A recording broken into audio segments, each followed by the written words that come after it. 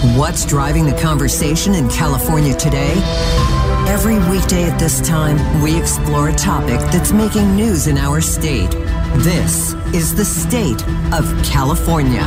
And good afternoon. I'm Doug Sovereign, KCBS political reporter and host of The State of California, along with Patty Rising and Brett Burkhart. The latest polls show President Biden's approval rating improving and Democrats closing the gap with Republicans in the coming midterm elections. Still, it seems likely that another Californian will become Speaker of the House this fall, Republican Kevin McCarthy of Bakersfield. Democrats now seem poised to retain control of the U.S. Senate, but still lose control of the House.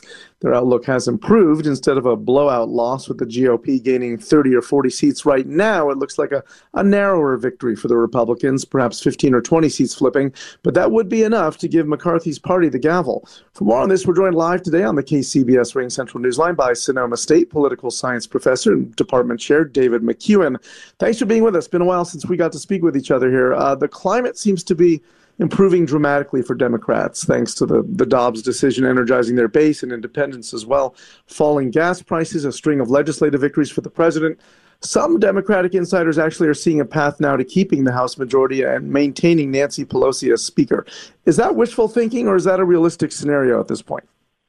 Yeah, good afternoon, and a pleasure to join you, Doug. It's nice to speak with all of you. You know, if you think about midterm elections, one of the hard and fast rules of American politics is that the party in power, especially the party that controls all three kind of components, right, the presidency and both houses of Capitol Hill, they lose in a midterm election. And they typically lose in a midterm election somewhere, when you look at presidential approval like we see today, of somewhere around 35, 36 seats. Democrats can afford a 5-seat loss. So you would think normally that there would be a shellacking ahead, but there's some differences this time. You mentioned the Dobbs decision. If we look at what is happening with different polling data, while the president's popularity has gone up, and it was at the basement, so it's ticked up a little bit, the notion of threats to democracy has overtaken cost of living as the voters' top issues. That means that Democrats have to consider all of the money that they have to consider looking and advertising about what happened on January 6th, obviously the increase of hearings, or the return of hearings rather, next month about January 6th. That will be an important component. But as inflation recedes into the background, that is also going to help Democrats. But they can, again, only afford a 5-seat loss. And if Kevin McCarthy and Republicans take over the House and they gain more than 20 seats, 30 seats, 40 seats, that's normally what we'd see. But if they only gain less than 20 seats, that will be a problem for McCarthy and for Republicans, even though they'll be the majority party in the next Congress. The Republicans seem to have shot themselves in the foot on the Senate side of things by nominating Donald Trump's favorite candidates in the primaries, who, as some analysts say, are people who seem unelectable in November. Is his hold on the GOP base actually a negative at this point?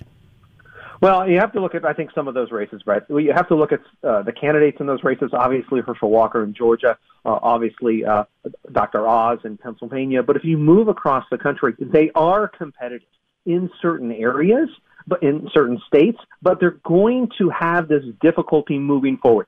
So we run these mathematical models, these quantitative models, and they show the Senate basically right now at about 52. But even if we take into account some of the inflation data, we take into account kind of candidate quality and some of the events that are going on, it shows Democrats still holding on to 50 to 51 seats. So things look pretty good for them. Republicans have a lot of money, but they haven't been great about spending that so far, and Democrats are going to then push back on that. That means the Senate's probably going to be a toss-up, but also, look, it's really early, and there's this guy in the background, the Trump factor, right, that is going to be an important component moving forward for what happens in those Senate races and on the House side. And as long as Donald Trump keeps considering or talking about 2024, that'll be an issue that Democrats will want to raise. And if we look at their ad spending, they haven't spent that much time talking about January 6th or talking about Donald Trump. That could change because they're sensing a change in the broader political winds here. I want to talk more about the House side. We keep assuming that if the Republicans take the House, Kevin McCarthy is going to become Speaker. Do you think that that's a done deal given those circumstances? Yeah, I think, Patty, again, if Republicans only win, say, 15 or 20 seats, or if they get just past that 5 threshold, there's going to be great difficulty for Kevin McCarthy. There are no challengers to Kevin McCarthy. You know, there are some people that talk about Donald Trump becoming the Speaker of the House, or that there will be other elements here, but that's partly driven by the MAGA crowd who are interested in pushing the Donald Trump narrative because Democrats go crazy about that. So let's set that aside just for a second. There is no alternative. There's no one who can raise as much money, and Kevin McCarthy, if Republicans win, will become the next speaker. That means that those House seats that are in the Valley and in Southern California will be also hugely important, just like they were in 2018, returning Nancy Pelosi as the Speaker of the House. They'll be hugely important to the margin, or the, if you will, the working coalition that Kevin McCarthy puts together. It's still going to be a difficult governing coalition for him nonetheless, because the Republican Party, has moved farther and farther to the right. You know, if the Democrats win in November, it'll really be seen as a lost opportunity for the Republicans. Do you think that could be the beginning of the end for Trump as the leader of the GOP, or do you think his hold on the base is so strong that, you know, nothing short of a criminal indictment or maybe even conviction would keep him from the 2024 nomination? Yeah, right now, Doug, I think it takes really a criminal indictment or something much, much worse or bigger, whatever that might be, for Donald Trump to loosen his grip on the Republican Party. The Republican Party is Donald Trump at this point. But even if the Republicans win the House, and they win it by a lowered margin, you know, a margin that is less than 20 seats, that is a problem as well, and speaks to the difficulty that Donald Trump has as we turn our attention.